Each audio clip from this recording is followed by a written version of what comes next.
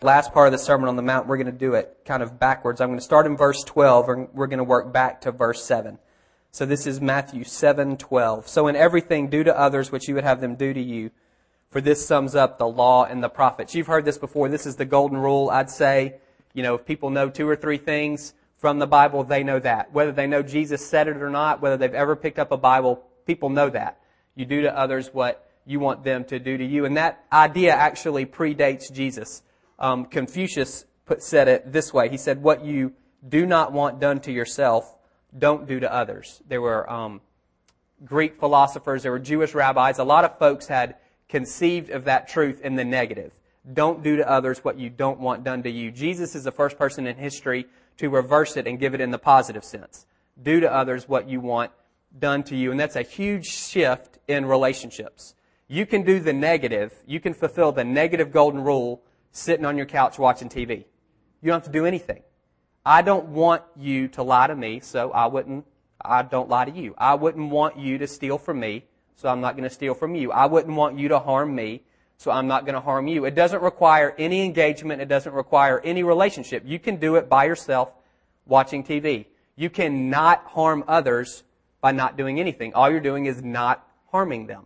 That's the negative version of this golden rule. Jesus flipped it and made it positive. Do to others what you would have them do to you, and that kind of turns relationships upside down because it requires intentionality and it requires action and it requires engagement. I would want you, it's not just that I don't want you to steal from me, I would want you to help me if I was in need. Well, then I would help you. It's not just that I don't want you to lie to me, I want you to tell me the truth. Well, I'll tell you the truth. It's not just that I don't want you to not harm me, I want you to be kind to me. I'm kind to you. You see that the way Jesus flipped this around, it redefined relationships, and relationships are not just about not hurting people anymore. They're actually about helping them, about loving them. Love demands expression. And that's what Jesus is saying. And later on at the end of his ministry, he gives this, someone asks him, what's the greatest commandment? And he says, love God, and the second one is like it, to love people. And that love people kind of frames this idea of doing unto others as you would have them do unto you. You might say, you know what, I want somebody to lie for me if I'm ever in a jam, so I'm going to do that for you. That's not necessarily the golden rule. That's where the love part comes in. Love is doing what's best for others regardless of the consequences to yourself. So you have both of those things that kind of play off of each other. It's not just a matter of not harming people, it's a matter of doing them good, doing to them as you would have them do to you, and that doing to them is defined or in the context of love, which is doing what's best for other people. So what Jesus is basically saying is he's pushing us into relationships. We've looked at that for the past couple of weeks. Jesus is pushing relationships. And here he's saying this one command sums up all of the Old Testament. It sums up the law and the prophets. All of the stuff that he's been saying, this is what you need to do. All of that stuff is summed up in that one golden rule. If we can do that, then we've gone a long way to doing everything that Jesus would ask us to do. We said when we first started this series that the point of the whole thing was to actually try to live out the Sermon on the Mount. The reason we picked this sermon was because a lot of people say you can't do it. You cannot do this stuff. It's just inspirational teaching. You can't actually do what Jesus says to do or you'll get chewed up and spit out. And so we picked it and we said that the whole point is to actually try to live it. The wise person is the guy who hears the words of Jesus and does them. The fool is the person who hears them and doesn't do them. We don't want to be fools. We want to be these wise folks. If you don't remember anything else from the past 6 or 7 weeks, and you might not, just remember this. The words of the Bible are to be lived. And it's easy for us to miss that because we've got 4 or 5 Bibles on our bookshelf and you can buy them at any store. It's easy to forget that this is the Word of God. Like literally, this is God's words to us. And He's showing us how to live. He's showing us who He is and who we are and how we relate to Him and how we relate to other people. And He's not giving suggestions. He's not giving advice. This is the deal. And He expects us to be formed and shaped by it. That's the reason we get into this, is so it can form us and shape us and mold us into the people that God wants us to be. So I've got 3 points that I'm going to make. And at the end of each point, I'm just going to stop and we're just going to pray that we would actually do these things. This is Thanksgiving week, which is great for some people and terrible for some people and neutral for some others. Will be different settings. Some of you get time off of work, you're going to be with family, which can be good or bad, or you're going to hide from your family at Britt and Catherine's house, which can be good or bad. Whatever you're going to do, there are opportunities here to actually do this stuff this week. And so at the end of each point, just because that's the whole deal is to actually do it, I'm just going to pray. So I'm going to pray about this first little point, and then we're going to go on to the next one so you guys can pray with me. This is what I encourage you to do. When you think about the golden rule, doing to someone else as you would have them do to you, I want you to think about the folks that you're going to see this week. And I want you to pinpoint the person who's the hardest. When you think about doing to them how you would want done to you, who's the one that you just can't get there with? And that's the person we're going to pray for.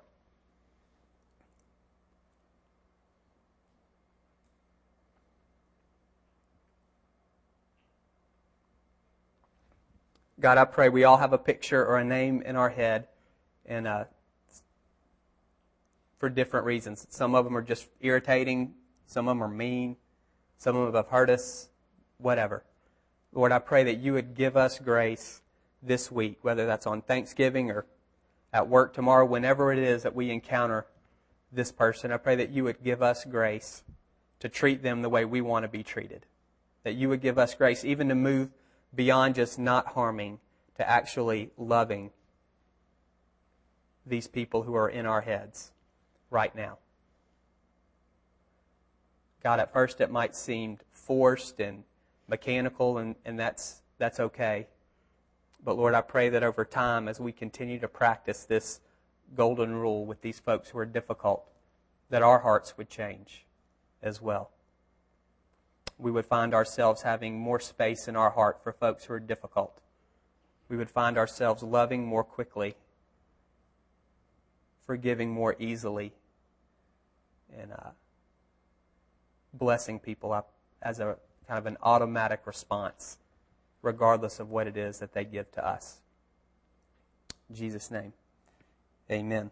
So the question I was thinking of was, okay, we're starting at the bottom, and everything you do to other folks as you would have them do to you. This sums up the law and the prophets. So the question I ask is, well, if I'm doing to you, who's doing to me?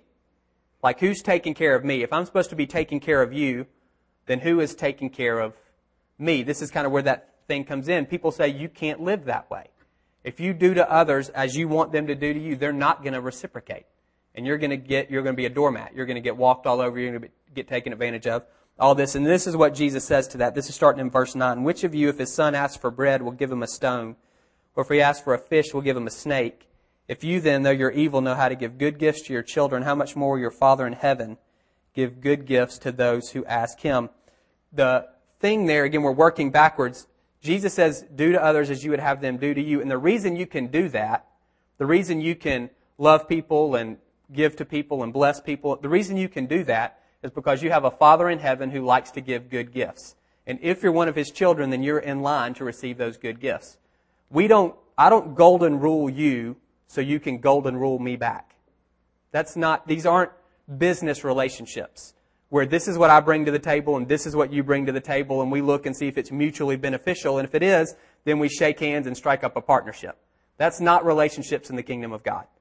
Relationships in the kingdom of God, turn the other cheek, go the second mile. Someone asks for your shirt, you give them your shirt and your jacket. Store up treasures in heaven, not treasures on earth. You do things so God sees it and rewards you, not so other people see it and reward you. We're not looking for reciprocal relationships here. Contracts. This is what I bring, this is what you bring. You scratch my back, I scratch yours. So I golden rule you because God says so, whether or not you do that back. I don't try to manipulate you. I don't try to hold you hostage. I don't try to figure out how you're going to give back to me what I give to you. And Maggie and I strike a deal where I'm going to love you and you're going to love me back. And so then we have this common interest that no, that's not relationships in the kingdom. In the kingdom, I do to you as I would have you do to me, regardless of what you actually do to me. That's a whole nother thing. In Matthew, I think it's 5:45, Jesus says this. Starting in verse 44, love your enemies and pray for those who persecute you, that you may be sons of your Father in heaven. So that's interesting. Pray for those who persecute you. Love your enemies. Why? So that you may be sons of your Father in heaven. That's an identity marker. He causes His sun to rise on the evil and the good and sends rain on the righteous and the unrighteous. If you love those who love you, what reward will you get? The answer is none. Are not even the tax collectors doing that? And if you greet only your brothers, what are you doing more than others? Don't even pagans do that. Be perfect, therefore, as your Father is perfect. The picture there is, I don't love you so you can love me back, or because you can love me back. I love you because God said to love you. Whether you're good or bad, righteous or unrighteous, whether you deserve it or not, it doesn't matter. So I golden rule you because Jesus said I'm supposed to golden rule you. Whether or not you golden rule me back is irrelevant. We're not going 1 and 1 here. I'm not keeping a record. Well, these are all the things I've done for you. Now you've got to do all those things. No, not at all. The reason I golden rule you and do to you as I would want you to do to me is because Jesus says so, and I don't need you to pay me back because I'm getting paid back this way. I have a Father in heaven who gives good gifts, so I don't need good gifts from you. I get them here, and you don't need good gifts from me because you get them here also. Does that mean that we're all not responsible for this golden rule? Not at all. Matthew 5:19, Jesus says that whoever breaks one of the least of these commandments, you've broken the whole thing, and you're going to be considered least in the kingdom of God. We all have to live this way, but we don't live this way in these kind of striking these side room deals that we're going to watch each other's back. That's not what this is about. The relationships of grace is what they are. And I golden rule you because God's taking care of me. And the whole pivot point for this entire thing is whether or not you think God is a good Father. And you know the right answer to that is yes. But I don't know if that's the real answer. In your heart, do you personally believe God is a good Father for you? Jesus says God gives good gifts to His children. Do you think that means you? And don't say yes if the answer is no. It's not helping you. You don't go to hell because you think you don't get that God is a good Father. That's not a deal breaker. We talked a few weeks ago about the parable of the lost son, the prodigal son who goes away and comes back, and he has an older brother who's sitting outside and is angry at the way his father receives this young son. That's that older son. That's the guy who doesn't get that his father is a good father. He's acting like a servant and not like a son. And that'll be us if we don't get that God is a good Father for us. It doesn't mean you're not part of the family. What it means is you're keeping yourself farther away from God than you need to. He wants to treat you like a son, and you're treating yourself like a slave, or you're treating yourself like a servant. It's nothing to do with God's affections towards you and everything to do with how you are relating to Him. You're choosing to sit in the back row. It doesn't knock you out. It just means you're choosing to sit farther back than you need to sit. You're asking for a goat, and God wants to give you a fattened calf. That has nothing to do with the Lord. That has everything to do with us and our perception of our relationship with Him. So you're still in. That's not the deal. It's just how close are you? Are you relating as someone who lives in the house, or are you relating as someone who lives in the servant quarters? And that's for you to answer. I think it's silly to blame our parents for stuff, and we're adults and we have to take responsibility for our own actions and all of that. But the bottom line is the relationship you have with your dad affects the relationship you have with God, because God is a Father. So in your head, there's already stuff in the Father box. When you hear Father, there's a file in there, and it runs. It's like a startup program on a computer. And it runs every time you hear the word Father. And no matter how awesome your father was, he wasn't perfect. He wasn't God. There were places where he didn't make it, where he didn't measure up. And if he was crummy, then you don't need me to explain that at all. But at some point, we've got to realize that how we related to our dad will affect how we relate to our Father. And it's not about trashing your parents, and it's not about blaming your dad for stuff. It's just about reality and recognizing there's stuff in here that you're bringing to the table.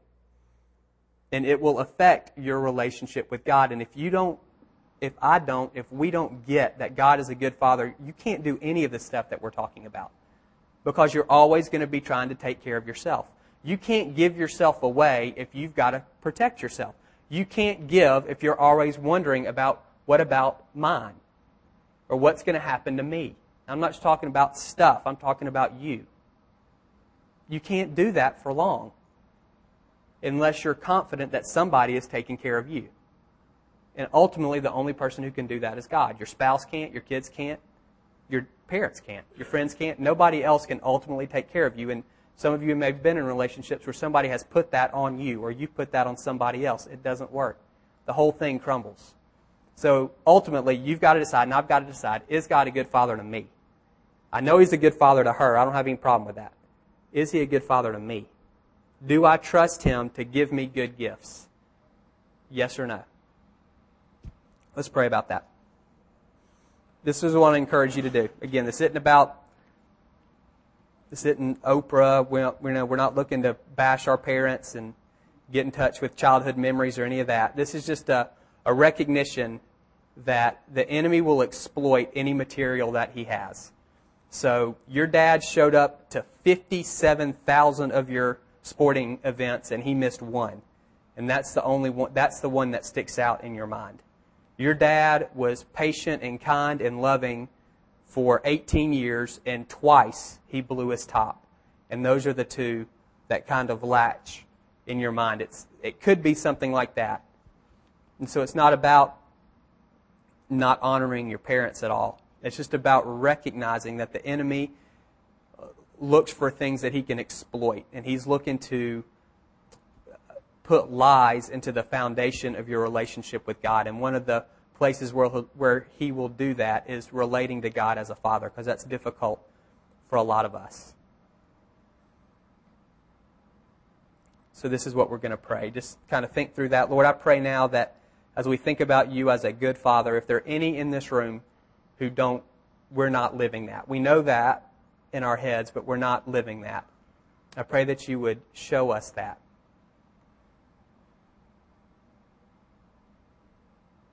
You would show us the places where we're believing a lie, where we're believing less of you than is really true. Where it's causing us to relate to you in ways that are just maybe off just a little bit, but they are off.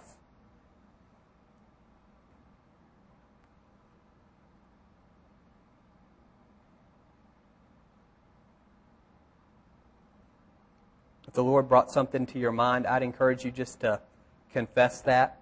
You can just do it in your heart and repent, which is just turning away, choosing to believe what's true.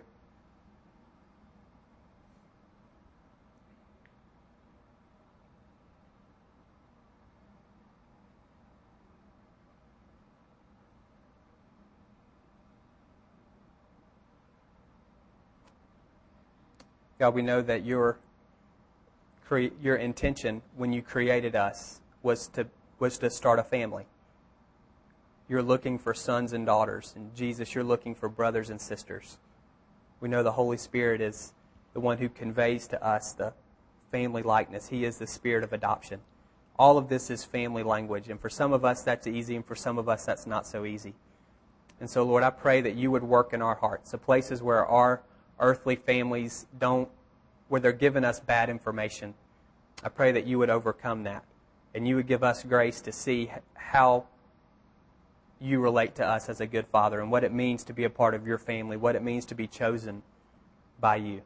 Not in some squishy, sentimental way, but reality.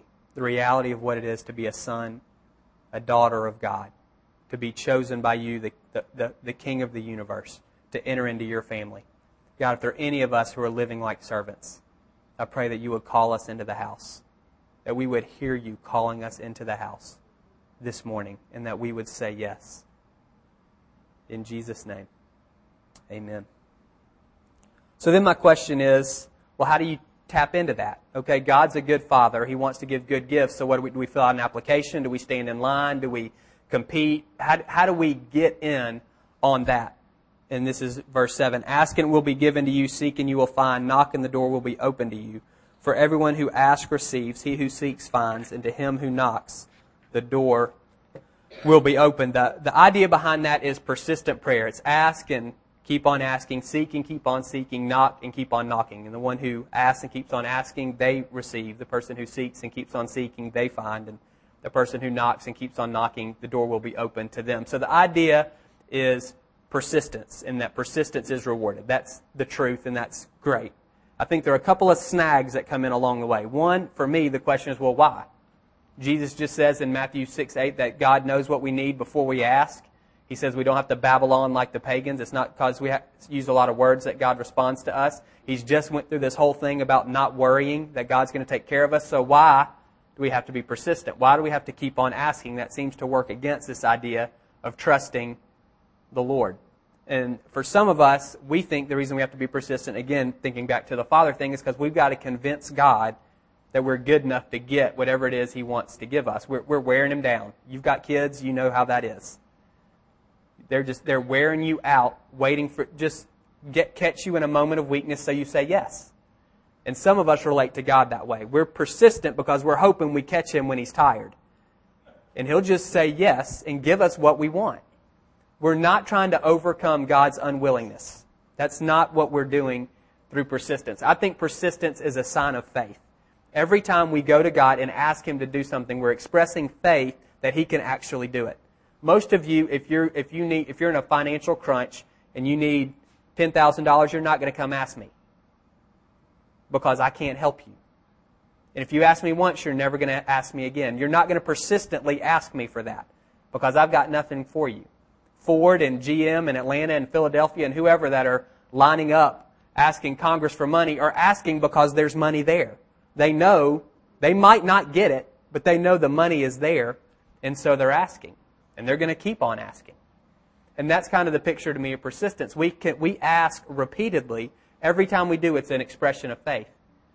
That God, you can do this. If we didn't think you could, then we wouldn't ask. I think it's Hebrews 11:6 that says, without faith, it's impossible to please God. Because anyone who approaches Him has to first believe that He exists, and two, you have to believe that He rewards those who earnestly seek Him. So there's kind of this picture. Every time you're praying, every time you're asking God for something, you're expressing faith. One, that you're not just talking to the ceiling, that there is a God there who you're connecting to, and two, you recognize that He does reward people who earnestly seek Him. Now, you might not feel any of that, and that's okay, but that's what you're doing. That's an act of obedience, praying persistently. So that, to me, is why we pray persistently. Jesus said so. That's good enough. And I think, again, it's an expression of faith. Those mustard seeds that we looked at a few weeks ago. Every time you pray, that's kind of throwing a mustard seed into the bucket. So then the question becomes, well, what happens? And sometimes persistence is rewarded. You get what you were asking for, and it's great. All is right with the world, and heavenly choirs sing, and there's a light on you, and all of that is good. You were seeking, you were asking, you were knocking, and you got. But most of you have been doing this long enough to know there's some times that you don't. There are times where you've been persistent and you haven't gotten what you've been seeking and asking and knocking for. And that creates tension. And at least it creates tension in me. Maybe it doesn't create any tension in you or not, but I think it does. I think there's a sense which you just get tired. How long? A week? A month? A year? For some of you, you've been praying for the same thing for many years. Maybe even a decade or more. You've been praying for some of the same things. You've been persistently praying and it's not happening. And at some point, we just wonder what in the world is going on. I've told y'all about my friends Mark and Amy Fritchman. They have 2 boys and we were visiting them last February. I think I told y'all this. And their kids, Amy was telling us this parenting strategy for when kids keep asking, why not, why not, why not, why not, why not. She said that you get all of the reasons and you cut them up. You type them up on sheets of paper and you cut them up and put them in a hat. Because I said so, because it's too expensive, because we don't have time, just whatever. You get all your 20 reasons why you would say no and you put them into a hat. And when Maggie comes and says, can we do this? And I say no and she says, why not? I just say, pick one. Just pick one. And that's why we can't do that. That's why we're not doing that today. And it's not mean. It's just like at the end of the day, it really doesn't matter. I'm your parent. And I said so. And so and I think with the Lord, it can be the same way with unanswered prayer. Prayers that we don't see any movement on. We can talk all day long about why. Lack of faith, asking for wrong reasons, wrong timing, not being patient enough, asking for things that God doesn't want to do, spiritual warfare. We can talk about all of those. But when you're in the middle of the disappointment, I think God, it's just pick one. Just, who cares? Just pick one. The question is, to me, do you still trust God to be a good father when He's not acting in the way you think a good father should act? When you don't trust, when it's hard for you to see good father based on these decisions and actions, do you still trust good father? We can go through all the reasons why, but at the end of the day, do you really care why? Or why not? What you want the answer, not the reason. This is a bad analogy. All analogies break down. Christmas is coming up. Kids are writing lists. Ours already have a long list. And some of these kids, they think they're going to die if they don't get number 1 on their list. I know they're not going to die. You know they're not going to die. They think they're going to. And so they're asking parents persistently, this is what I want. They're writing letters to Santa persistently. They're praying persistently. They're covering all their bases. Wherever the gifts come from, they're asking everybody. I got Santa, I got God, I got my parents. It's coming from one of those sources. And they're asking. And on Christmas Day, some of them aren't going to get number 1. And they're going to be crushed. Does it really matter then why? Because it was made with lead-based paint, because it was too expensive, because it wasn't age appropriate, because we couldn't afford it. Does it really matter why? They don't care why. What they care is they didn't get it. And when they don't get it, the question is, do you still trust me to be a good dad? Even when you don't think I'm being a good dad right now. That's the question. And I think that's the question the Lord asks of us. It's not that He's testing us at all. And you say, the thing I'm asking for is 1,000,000,000 times more significant than number 1 on a Christmas list. Absolutely. I'm sure it is. Health, spouse, job, food for the hungry, whatever it is you're asking for. I'm sure it's a lot more significant than anything that can be bought at Toys R Us. But the point is still the same. Do you trust God to be a good dad, even when you don't think He's acting like a good dad? Will you continue to ask and seek and knock? Or do you pull up and say, I'm out? Or do you go looking for somebody else to get that thing for you? Or maybe you try to get it for yourself. We're going to pray about this. You guys, Bo, you guys can come back up. We're going to pray about this and then we're going to close in worship. 2 points I want to pray about. Maybe one of these hits you. This is kind of the question I was thinking of, is what are you waiting for? And I was thinking of that in two ways. The first is, what are you waiting for in terms of why aren't I stepping out? How come there's nothing that I'm believing the Lord to do in my life?